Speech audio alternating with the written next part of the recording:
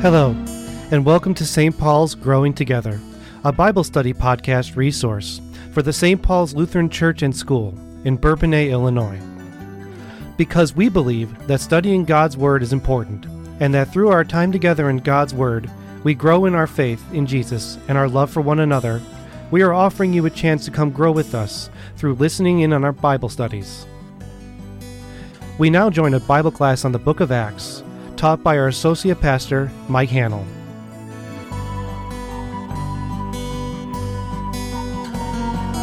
We shall begin. Again, catching us up last week, we shifted, we were in chapter 8. This is what is the aftermath of the martyrdom of Stephen.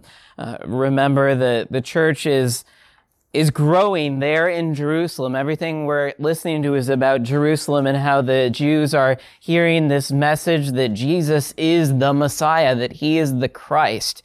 And this is causing a little bit of friction. There are some people that are believing the church is growing, but Satan is starting to buckle down, and attacks are coming against the church. First, it was just against the apostles, but now it's against this guy, Stephen, who isn't an apostle, but it was one of the 7 chosen to wait on tables, and it appears that he's bringing the message with him. He's not just bringing food, but he's bringing the message, and was getting into arguments and disputes, and people couldn't answer against him. His wisdom was too much, and so the only answer they had was to turn to violence, and they put him to death after his long speech. Well, then the next thing we hear is that persecution hits in Jerusalem with fervor, and so people are scattering. They're leaving Jerusalem, the Christians, that is, except the apostles. The apostles are still going to stay there. If you were in church this morning or are going Sunday, or were there on Saturday, you heard a gospel reading from Luke 21. And that gospel reading really, I think, hits the nail on the head. This is what was starting to go on, where Jesus talked about how before Jerusalem was going to be destroyed, that they were going to come after the disciples, now the apostles, and that they would be kicked out of the synagogues, and that they would be handed over by their parents, by their brothers, by their relatives and friends, and that they wouldn't have to worry about what it is that they would say as they would be brought before judges and brought into trials, but that he would give them wisdom. The wisdom that nobody could contradict. And so that's exactly what we saw happen with Stephen. But the persecution increases, and we see the scattering, which, again, the Lord uses this. The Lord uses Satan's attacks on the church to get the word out even more. This isn't necessarily the first time it has happened. Again, we flash back to Pentecost. People that were there in the city in Pentecost went home and they brought the message home. But as far as the narrative that Luke is giving us, he's specifically kind of tracing Acts 1:8, that Jesus said that the disciples, now apostles, would be his witnesses in Jerusalem and Judea and Samaria and then to the ends of the earth. So when we hit Acts 8, we're seeing now the next phase of that. Philip goes to the Samaritans, and we talked a lot about how significant that was, and things seem to go really good there. He preaches the word, he evangelizes the good news about Jesus, the Messiah, and even though there were differences in what the Samaritans believed and what the Jews believed, there is that common connection of the Messiah we know from John chapter 4, and we talked about that. But there's some wrinkles, some problems that are happening there in Samaria. There's this guy named Simon Magus, Simon the magician, the sorcerer. And he was the really important guy of the city in Samaria that Philip goes to. And people were following him and listening to him because he had all of these wonderful signs, magic tricks that he could do. And then Philip comes, and he comes not only with that word about Jesus as the Messiah, but he comes with signs.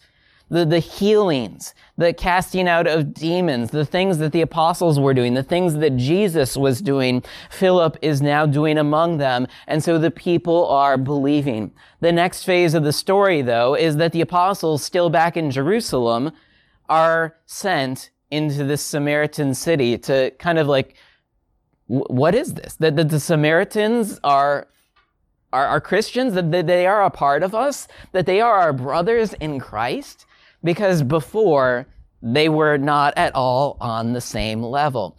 But it's a little bit more complicated than just that. We talked about how there's this verse, Acts 8:16, that causes everyone to stumble. Because when Philip was there evangelizing, he preached the word and then he baptized them. But now that the apostles are there, they find out that the Holy Spirit has not yet come. And what's that about? Big, long discussion, but we kind of summarized it saying it didn't mean necessarily that they didn't have the Holy Spirit before. Just like at Pentecost, the disciples didn't not have the Holy Spirit. They certainly did. But the gifts of the Holy Spirit in this special way, where the Holy Spirit is given in very powerful and visible ways to confirm among the people that this is God at work. God is doing something here. And the people really needed that, because how do you know that this guy speaking isn't just another false prophet? They were told in the Old Testament, Moses said, you always have to test the prophets, test the spirits. Well, the Holy Spirit is giving this confirmation. And so my best explanation at what's happening at Acts 8:16 is that at each phase of this journey from Acts 1:8, where the gospel goes out to a new group for the first time, the Spirit visibly confirms that work. It happened at Pentecost with the disciples, apostles, with the tongue of fire and the wind and them speaking in tongues. But then that didn't happen every single time after that they went and proclaimed the gospel. It was just kind of that first step, that first phase.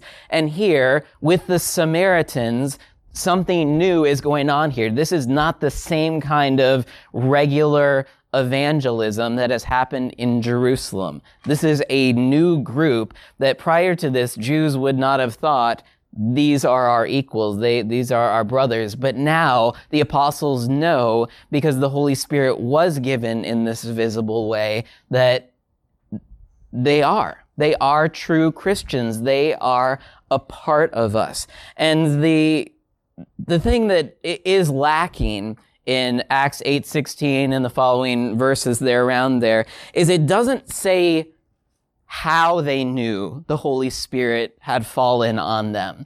It doesn't exactly say what was the new thing that was there that wasn't there. Because previously we heard that they believed, that they were baptized. So, what's the new thing? Was it that they were speaking in tongues? What was it? All we know is that Simon, our guy here, who was said to be one of those Samaritans who believed and was baptized, he now sees that the Holy Spirit is present among them.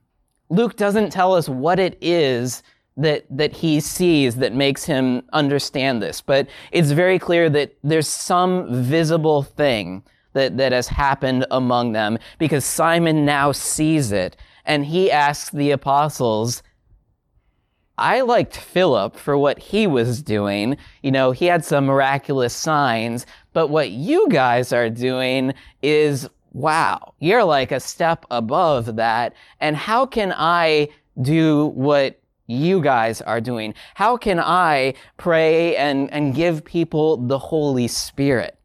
And what will it take? What will it take? $10, $20, $30, $50, kind of the highest bidder sort of thing. And immediately something becomes clear that maybe wasn't clear before, that although it seemed like Simon had repented changed his ways, because remember before, he just wanted to be the most important guy in the city, the one that everybody looked to, the one who has these special powers. But first, when Philip came, it seemed like he too was among those that believed and was baptized, and he changed his life around. But now that the apostles are there, it's hard to know if he repented of his repentance and is going back to his old ways of, I want to be that top dog. I want to be able to do powerful things like this. Or if he just, tried to say the right words and do the right things before. Luke doesn't really probe into Simon's previous motives. All we know is that now his motives are pretty much crystal clear. And so Peter rebukes him for this. So we're at verse 19. Let's do 18. Now when Simon saw that the Holy Spirit was given through the laying on of the apostles' hands, he offered them money, saying, "Give me this power also, so that anyone on whom I lay my hands may receive the Holy Spirit." I mean, you could say, no, Simon was just trying to be another good guy. He wanted to give the Holy Spirit. He wanted to be a partaker of this evangelism effort too. But that's not how Peter understands the situation. As he says to him, "May your silver perish with you, because you thought you could obtain the gift of God with money. You have neither part nor lot in this matter, for your heart is not right before God. Repent, therefore, of this wickedness of yours, and pray to the Lord that, if possible, the intent of your heart may be forgiven you. For I see that you are in the gall of bitterness and in the bond of iniquity." So, a pretty clear law gospel message here by Peter. He notices that Simon is just trying to obtain this with money, and that's backwards to everything that the disciples have been about, God's free gift of grace. Remember Peter in the temple there with that lame beggar? Silver and gold I don't have, but what I do have, I give to you. In the name of Jesus, stand up and walk. And that's the true gift that they have. But it's not an exchange. Because you give me this, I'm going to give you that. It was a free gift that Peter gave to that lame beggar, and it's a free gift given to all of the Samaritans because of what Jesus has done and who Jesus is. So Simon introducing money into the picture, like this is some kind of transaction that he can purchase and buy and own, is wrong. And Peter says that. But unlike our friends from earlier, Ananias and Sapphira, who remember their hypocritical actions of they sold some property and feigned that they were giving all of it to the apostles, but they secretly held some of it back and then lied to the apostles about that. Those guys were immediately struck down. Right? That great act of God's judgment. Here, Simon is given an opportunity once more to hear the clear word of God, to turn from your sinful heart and your sinful motives, repent and believe. And Simon's response is interesting. Simon answered, "Pray for me to the Lord, that nothing of what you have said may come upon me." What do you think of Simon's response to Peter? "Pray for me to the Lord, that nothing of what you have said may come upon me." Good, bad, indifferent. What kind of a response is that to what Peter said? He's scared? He just wants to save his skin? Okay. Yeah, I kind of missed the repentance part. Yeah. That kind of went over his head. Yeah. He didn't understand it or whatever. Yeah. And now he's like, well, can you fix this for me with the big guy? Right. Yeah, you undo what you just did. Give me blessings and not curses. Yeah. Yeah.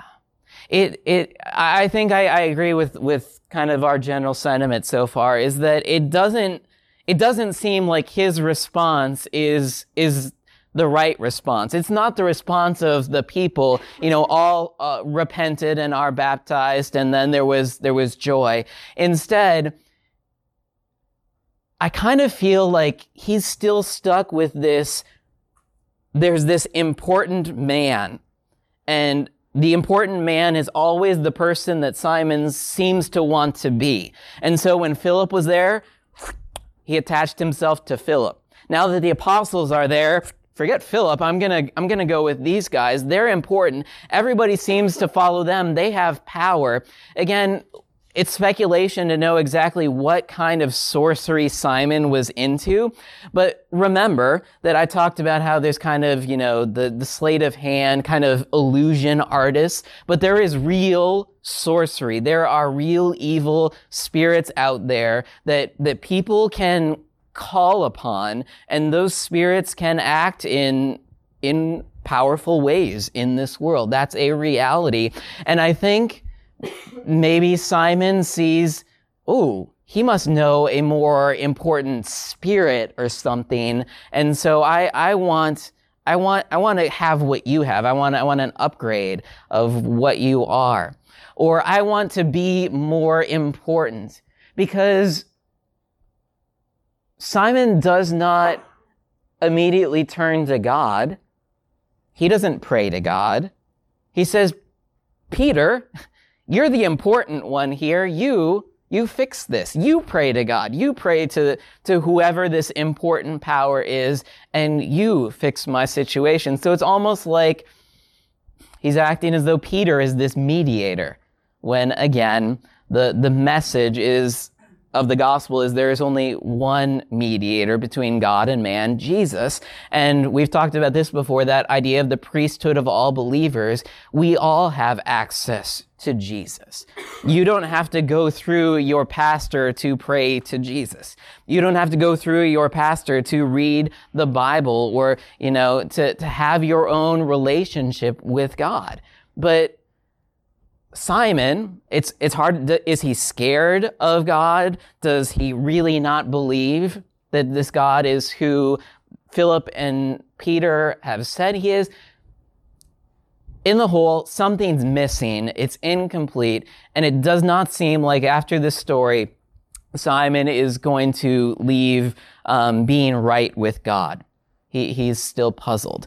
And the afterlife of Simon is interesting in the early history of the church. Again, it's hard to know for sure whether this is true, but the early church talks about this same Simon, that he will later move to Rome, and he continues doing the same kind of things that he did among the Samaritans. That is, that he's trying to do powerful magic and signs and get people to follow him. There's a man named Justin Martyr. He's writing in the early 2nd century, and he claims that he grew up in a city of Samaria, Justin did, and claims that he knew about this Simon. The chronology, I don't think he would have been alive when Simon was alive, but again, the word of mouth about this Simon. And so it's Justin who tells us that this Simon went to Rome and continued to do the same kind of bad things. In other words, he didn't convert. He didn't become a Christian. There are others that talk about this Simon in the early church as the first true heretic. So the first true false teacher. So he would take things that sound Christian, or he would take upon himself the cloak of Christianity, but he was not teaching the truth. And so some of the first early heresies, the early church traced back to this man, Simon.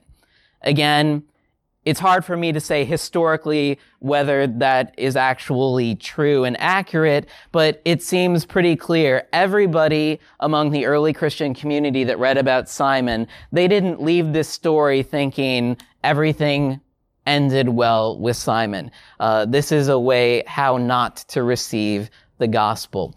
Later in the church history, maybe you've heard this term, simony. Have you ever heard the term simony? Simony. Heard of Simon Ives. No, not it. No. Simony was it's not very common today, but if you're a historian and you read old church history stuff, it was a pretty, unfortunately, common practice in the early church and even in the time of Martin Luther. Simony was the practice of buying power in the church. You can see why it's named after this guy. So simony, the name comes from this man, Simon, who was trying to purchase from Peter the power to give the Holy Spirit to other people. And in the church, this became a term for people who tried to buy offices of the church. So people that wanted to become a bishop, you too can become a bishop. But I'm not a priest. That's okay.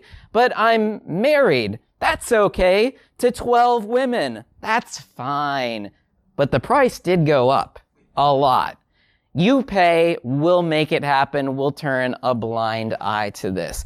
This was, unfortunately, like I said, common in the Roman Catholic Church in the medieval period and up until the Reformation as well. And again, this is one of the things that just struck Martin Luther because he saw how corrupt the Roman Catholic Church was and that it turned into money and power rules, not the Word of God. Again, today you would think nobody's going to pay money to become a pastor. Well, wait, we do pay money to be a pastor because we go to school. But it's different. You would pay money to become a bishop because you control all of that territory, you control all of the churches, you control all of the offerings that come in, and you control the sale of, in Luther's day, like indulgences and whatnot. And so it was a powerful thing. It had nothing to do with spirituality. It had nothing to do with wanting to be closer to God. But this Simon Magus, he has a lot of baggage that gets attached to his name. Again, this is all Luke says about him. So for better or for worse, he doesn't come out as one of the good guys in this part of the story. All right, so that's Philip among the Samaritans. It turned out that they had a lot more to say there than I thought, so we spent a lot of time. Any other questions of clarification? It's not an easy story, but it's important to Luke because, like I said, this is new and different. So are you saying that maybe Peter noticed that? Because in verse 13 it says Simon himself believed and was baptized. Mm-hmm. Yeah, and so, yeah. Peter sees some chicanery. Yes, well, no, it's right there in the verse when Simon comes up to Peter and offers him money. Yeah, so there he's like. But in the notes it says sometimes that happens with new Christians. They don't quite get it yet. Yeah. So so yes, the offering of money. Peter knows that more is going on than just he doesn't get it. But again, I would be uncomfortable in saying, where did the change, was Simon just going through the motions before, or did he truly until he sees the apostles come there and this new thing, and all of a sudden his eyes get really big again, and he's like, that's cool. I don't know. Yeah. But it's very clear by offering Peter money, Peter's like, no. But even if Peter was wrong, again, repent. Get right. This isn't right. Yeah. He saw something that doesn't pop off the pages just easily. Mm. Did that happen to a lot Yeah. of new Christians? Yeah. I would say people are still figuring things out, but again, the offering of money it's not, I'm still figuring it out. I want this. It's that take possession of it. Okay, so the Samaritan church multiplies, and then we hear that the apostles go back to Jerusalem, Peter and John, and then, this is an important thing, as they're going back, they're doing their thing. They're telling other people.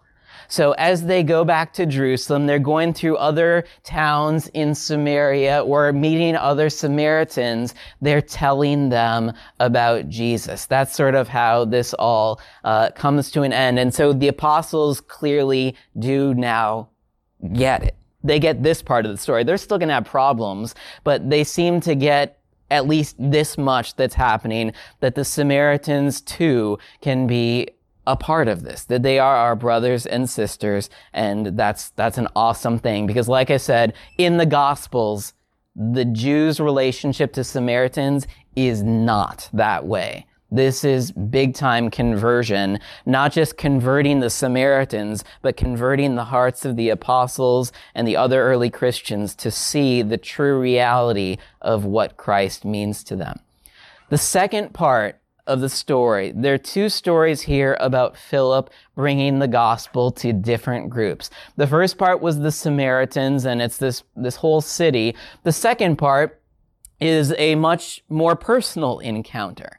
An angel of the Lord brings Philip into an encounter with this Ethiopian eunuch.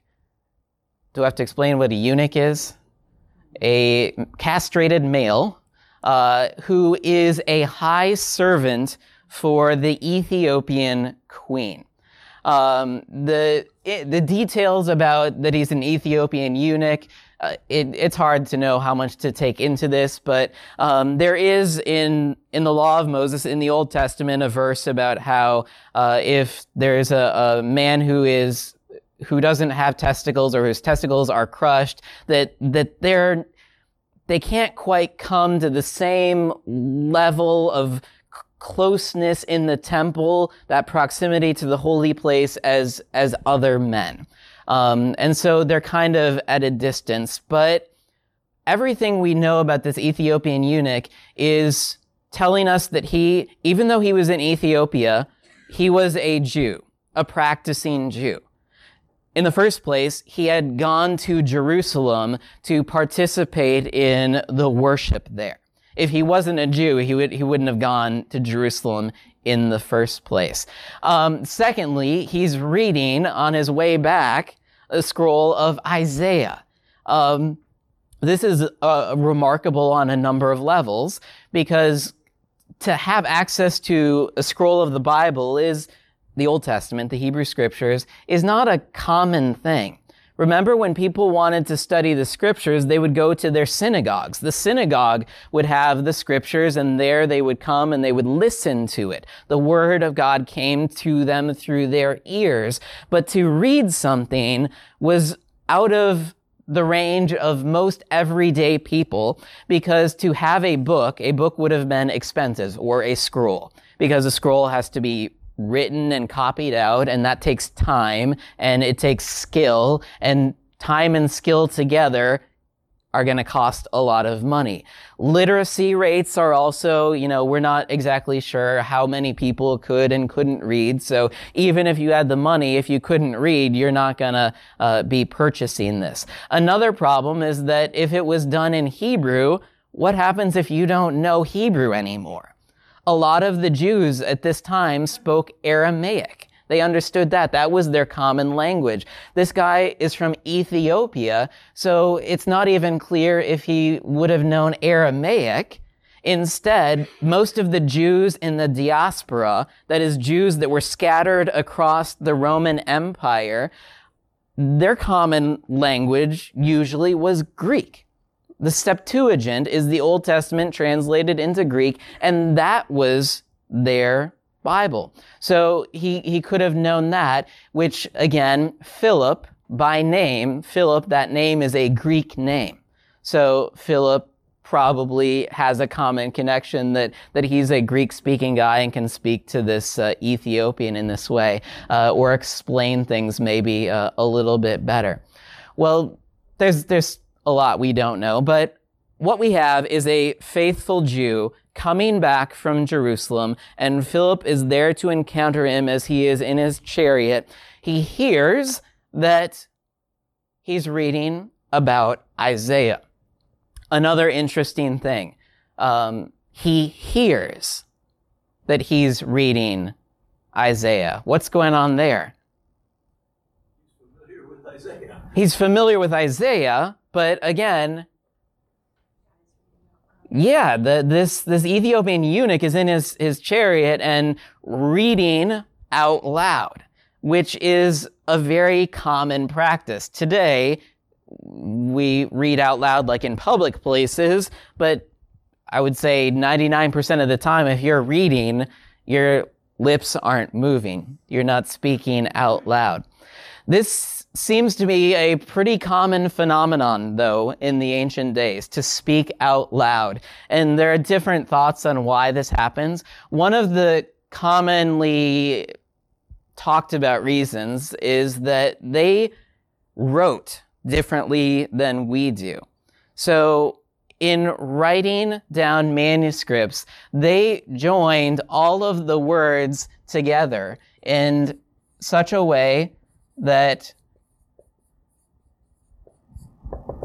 I have a little bit of space there, but every letter was next to the other letter. There were no breaks in the page, and this was just the common way that they did it. If you're ever in Greece, you can see that still in some of the museums, stone inscriptions and monuments. You may not know the Greek language, and that really doesn't matter, but what you'll see is that it's like a checkerboard, and in every square, there's a letter. There aren't spaces, there aren't paragraph breaks or any of that. And so, because we don't have that custom, it's a little bit of conjecture, but some people say that it would have been understood by people, even though there were no spaces, because that was the common way. But speaking out loud helped to slow down the process of reading so that they have a little bit more time and space mentally to break up words.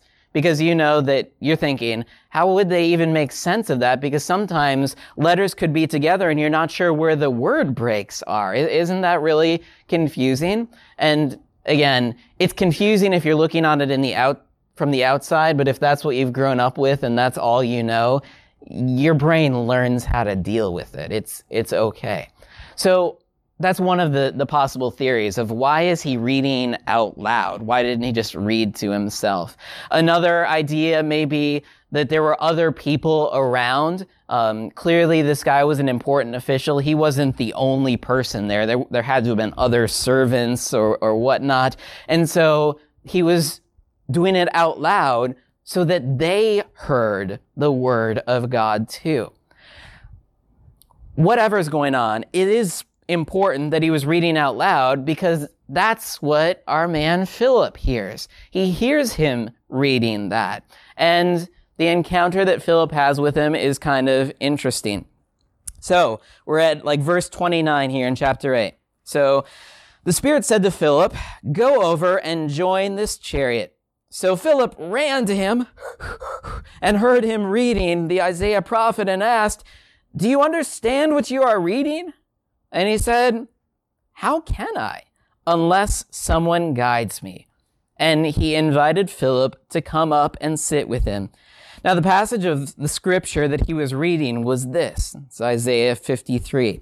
"Like a sheep, he was led to the slaughter, and like a lamb before its shearer is silent, so he opens not his mouth. In his humiliation, justice was denied him. Who can describe his generation? For his life is taken away from the earth." And the eunuch said to Philip, "About whom, I ask you, does this prophet say this? Is this about himself, or is this about someone else?" Now, this is a real, genuine question that readers of the Old Testament had.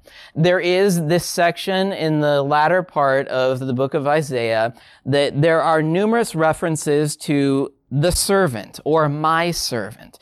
And these are often called servant songs or the suffering servant songs, because one of the things that kind of ties them together is that this servant of the Lord, this one who does the Lord's work, suffers. It doesn't exactly go well for this servant. And the question that people have when they're reading this is, who is this servant? Is Isaiah talking about himself and saying that this is what it's like to be the prophet of God?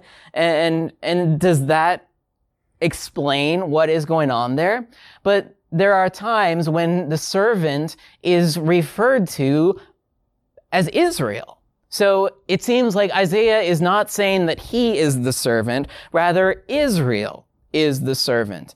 And so, it's just talking about the whole nation of Israel, how they bear and bring the word of God, and that they will suffer for that. And so that was kind of one of the big cruxes here of interpretation, trying to figure out who is Isaiah talking about. But Jesus comes along, and Jesus has identified himself not only by his words, but by his very life, that he is the suffering servant of Isaiah 53. And the scriptures are in the Gospels are good to kind of point out some of those allusions, or to show how this was in fulfillment of what Isaiah the prophet said, so that we, as readers of the Gospels, both now but also in the days of old, would see those connections between the Old Testament prophecies and Jesus himself. But our Ethiopian eunuch friend here, he doesn't apparently know all of that stuff. But you got to imagine that Philip, the Holy Spirit has brought you to this chariot, and this is after your big encounter among the Samaritans and preaching and the baptism, and then wondering, things, can I get a break here? What's going to happen in this encounter with this man in the chariot? And when Philip, I think, hears that this is what he's reading and struggling with, Philip's like, yes, a softball. This is an easy one. This is one I can answer. I'm glad you didn't ask me a really complicated one, but I can tell you exactly who that's about. It's not about Isaiah. It's not about Israel. Well, it is about Israel. It's about God's true Son, and it's about Jesus. It's unclear if while this Ethiopian eunuch was in Jerusalem for these festivals, if he had started to hear some of the stories about Jesus.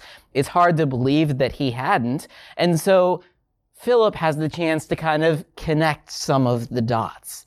And we don't know what all of the conversation was like. We just know that Philip helped him connect the dots. And the Ethiopian eunuch in turn shows this true understanding of what's going on. Because unlike our friend Simon, who's, how can I have this power? How can I purchase it? When they come by an oasis here in the desert, a pool of water, it's the Ethiopian eunuch who says, what's stopping me from being baptized? So again, whatever Philip said, he got to the part of the Pentecost story. Repent and be baptized, every one of you, and receive the Holy Spirit. The Ethiopian eunuch wants this too, and he receives it. So as I introduced the story, I said, why is it important that he's an Ethiopian eunuch?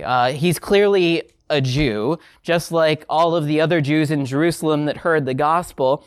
But again, that he's a eunuch, there was this distinction among the Jewish men that he couldn't quite have the same access that everybody else did, that he was a little bit unclean or defiled. He was not perfect and holy as God required. But as he hears the story about Jesus and his message, and as he asks to be baptized and is baptized, he is brought into the family. He is connected to Jesus. There is nothing that is keeping him away from God. There's nothing in the way. He is just like Philip, a true child of God, and he rejoices. He is rejoicing, and we don't hear anything more about him. But again, we can pretty much assume that he is going to bring this message back home with him. And so the word of God is going out. This is all kind of just a prelude. It's not really anything new. I mean, it's a new geographical location, but unlike the story of the Samaritans, this Ethiopian eunuch, we would basically understand him to be a Jew. A practicing Jew, a believing Jew. He didn't live in Jerusalem, but he read their scriptures. He believed as they did. He wrestled with the same questions that Jews would have as they're hearing and understanding scripture. But now he's heard about Jesus. He believes in him. He's baptized. He's a part of this family. So Philip has had two different encounters. They're very different groups, very different people. But what's common throughout all of them? It's the same message. The message doesn't change. It's Jesus. It's evangelism. It's the good news about Jesus, and he's sharing it with people in different circumstances in different ways. The story of the Ethiopian eunuch is kind of more personal, one-on-one conversational evangelism. You find out what somebody is struggling with, and how can I point that struggle, that issue back to Jesus? How can I show them that the hope that they're looking for, the answers that they're looking for, are in Jesus? With the Samaritans, it seems that it was not so much a one-on-one thing as it was he was dealing with crowds of people. It talks about him going and healing all the people of the city. The whole city comes and believes and is baptized. True, we do hear about one individual. We hear about this man, Simon, but he's just getting the word out. And for us, it's not that we read in Acts a prescribed program of evangelism, that evangelism must look like this, because in different times, in different ways, it looked different. But the common thread is always the Word of God, Jesus. That is the heart and center of it. And so Philip's stories both end the same way, that the Word of God is preached, the people believe, baptized, and rejoice, that they have heard that message, that they can be a part of that message too. And with that, Philip kind of disappears. We're going to hear about him in Acts 21:8, just kind of as a throwaway. But what we hear is that he goes from Gaza, which we're along the Mediterranean coast. Gaza is like the Philistines. It's one of the city of the old Philistine people. And it's the one on the southern border. So Gaza would lead down to Africa and to Ethiopia, where this eunuch was going. But he goes north up the coast to, here in Acts, we read it's the city of Azotus, another name for the same city. It's the city of Ashdod, which is another one of the city of the Philistines, but it's farther north. So Philip is taken by the Holy Spirit away from where he was in Jerusalem, or among the Samaritans, to see this Ethiopian eunuch in Gaza, and then he walks back up. He walks back up and goes to Ashdod, and then he goes from there to Caesarea, which is probably about another 30 miles north of Ashdod, and he's going to remain there. And based on what we know about Philip, when he went to Ashdod and when he went and stays in Caesarea, what's he going to be doing there? He's going to just keep doing what he's been doing. The word is getting out. Again, Luke chooses not to follow Philip around because he has an agenda. This is about how the gospel goes out to all of these different groups and how the apostles were the witnesses of this. And so he's got to get back to the story. But he puts Philip in Caesarea, and it would seem, we'll follow in Acts 21:8, that Luke is a part of the story at that time, and he sees Philip in Caesarea. Luke and Paul are both in Caesarea. Philip is there, it says. And so they probably heard these stories at that time. Philip told him, oh, how is it that you ended up in Caesarea? Well, that's an interesting story, let me tell you, because I wasn't going to Caesarea. First, after the great persecution, after Stephen, I was going to the Samaritans. And, let me tell you what happened there. But then, even after that, the Lord brought me to this Ethiopian eunuch. And so the stories of Philip most likely were heard firsthand from Philip at his time in Caesarea when Luke and Paul were there. Questions, comments on the Ethiopian eunuch story? The NIV Concordia Study Bible gives the possibility that the eunuch was a God-fearing Gentile. It is possible. The big thing is that because he's going to Jerusalem and to be a part of that. It could go either way.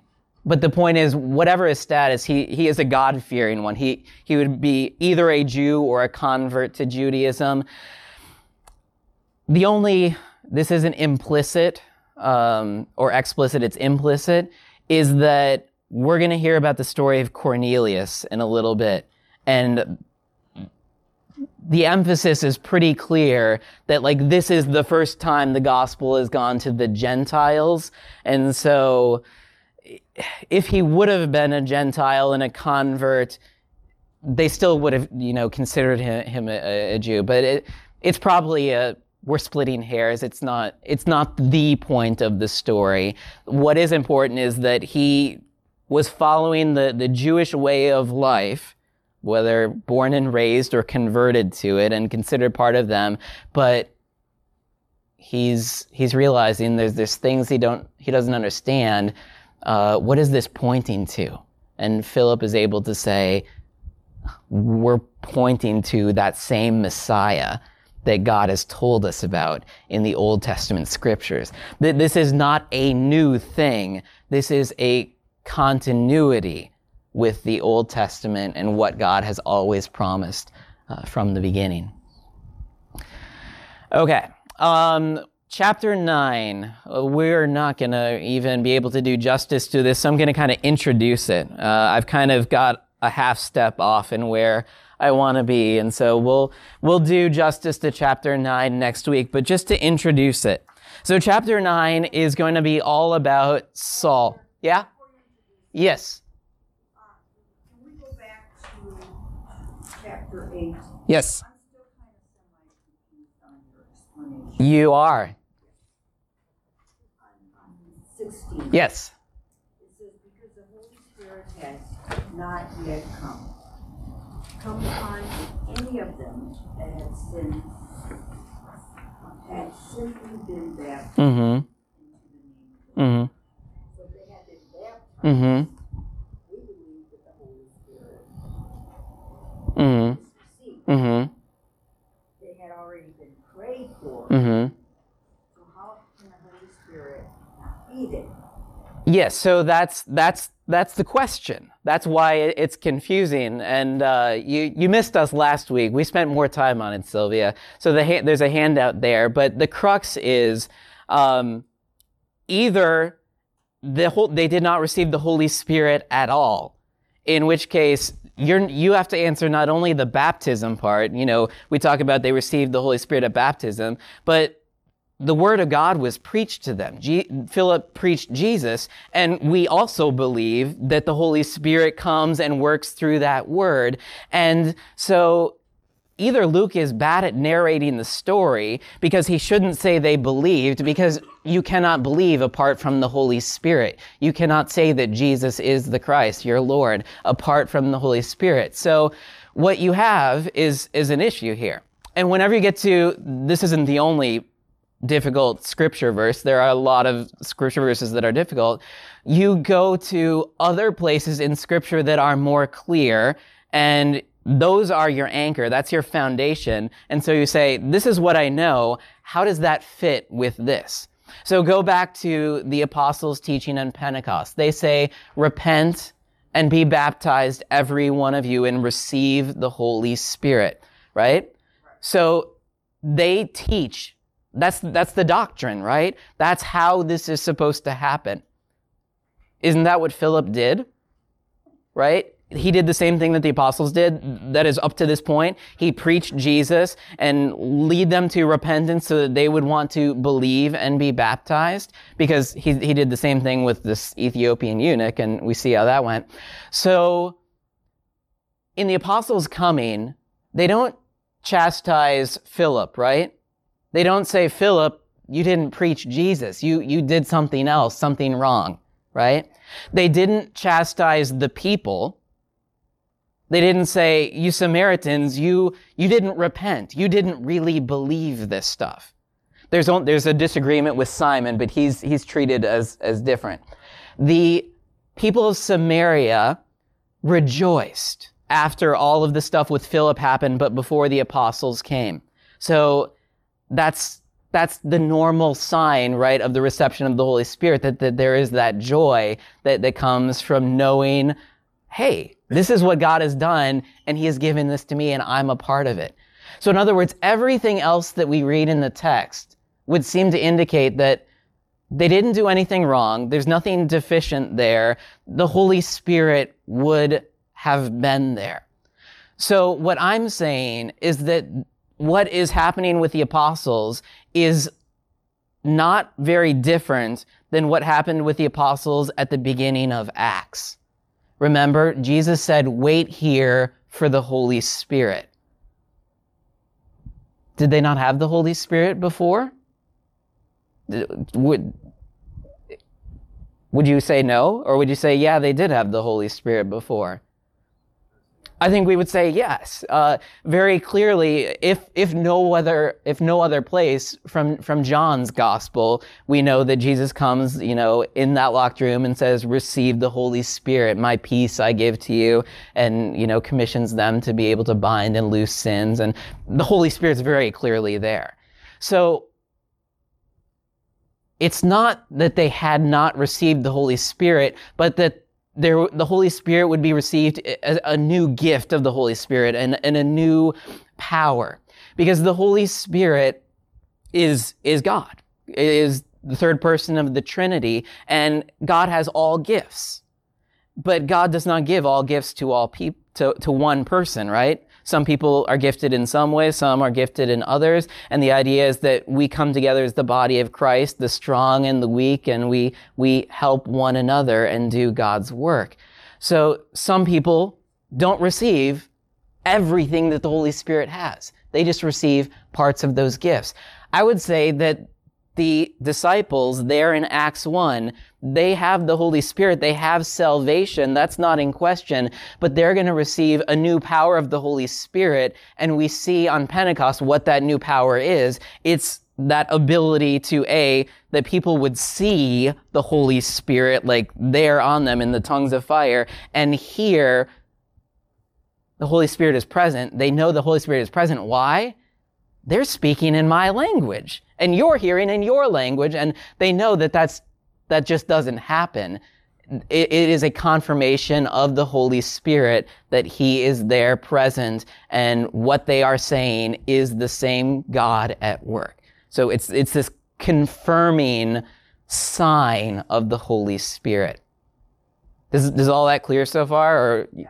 So the way I'm trying to say, I think that's what's going on with the Samaritans. So they already do have the Holy Spirit, but they don't have this, they talk about the Holy Spirit falling upon them, and they don't see the Holy Spirit. So it's like they're looking for a visible sign. And again, Luke doesn't tell us what the visible sign is after the apostles pray, but Simon can see the Holy Spirit. So whatever it was It was visible. It wasn't just, oh, the apostles came and they said a prayer and like, what changed? It's all still the same. Simon was moved by whatever they did. It's just Luke, he doesn't tell us what it is that he saw. So Acts 8:16, I'm saying it's this confirming gift of the Holy Spirit on the Samaritans. And the reason why that's so important is because Jews and Samaritans are like two different people. That's what they kind of think of one another. Even though Jesus has already had encounters with Samaritans, John 4, and tells the story about the Good Samaritan and shows that there's actually something there in them, even if Jews and Samaritans don't recognize it. The apostles and the Samaritans, I think, needed to see that sign of the Holy Spirit so that there would be no prejudice in the church, so that there would be no division, but they would know and understand they have received the same gospel, the same Holy Spirit, and we are all part of this. There are very few times in Acts where it talks about the Holy Spirit coming in visible ways. But at Acts on Pentecost it does. Here it does, and it's going to with Cornelius. What's the common thread there in all of those? Why in those instances and not in other places? It didn't happen with the Ethiopian eunuch. There was no sign of the Holy Spirit. I mean, you would say there's sign because he showed faith. He said, I want to be baptized too. I would agree, yes, that's absolutely true. But it seems that this is the way Luke is telling the story. It's what God did. But the reason why at all of those places is because this is a profound leap in people's understanding that the gospel is not just for one group of people, it's for everyone. And there might have been doubts and confusion about that had not the Holy Spirit shone in a visible way. It didn't mean that they wouldn't have been saved without that, but it's kind of a new visible way to confirm it. So that's my best explanation. It does not mean the Holy Spirit wasn't there. It doesn't mean that the baptism was deficient, but that they were looking for Pentecost to happen here in the Samaritan village, and it at first didn't. But then when the apostles came and prayed, it did. That doesn't answer every question. It's still a difficult passage, but that's kind of my way of looking at it. All right. Thanks, Sylvia, because that got us to the end of time. And so I will start afresh Acts 9 next week. Thank you for listening to this Bible study.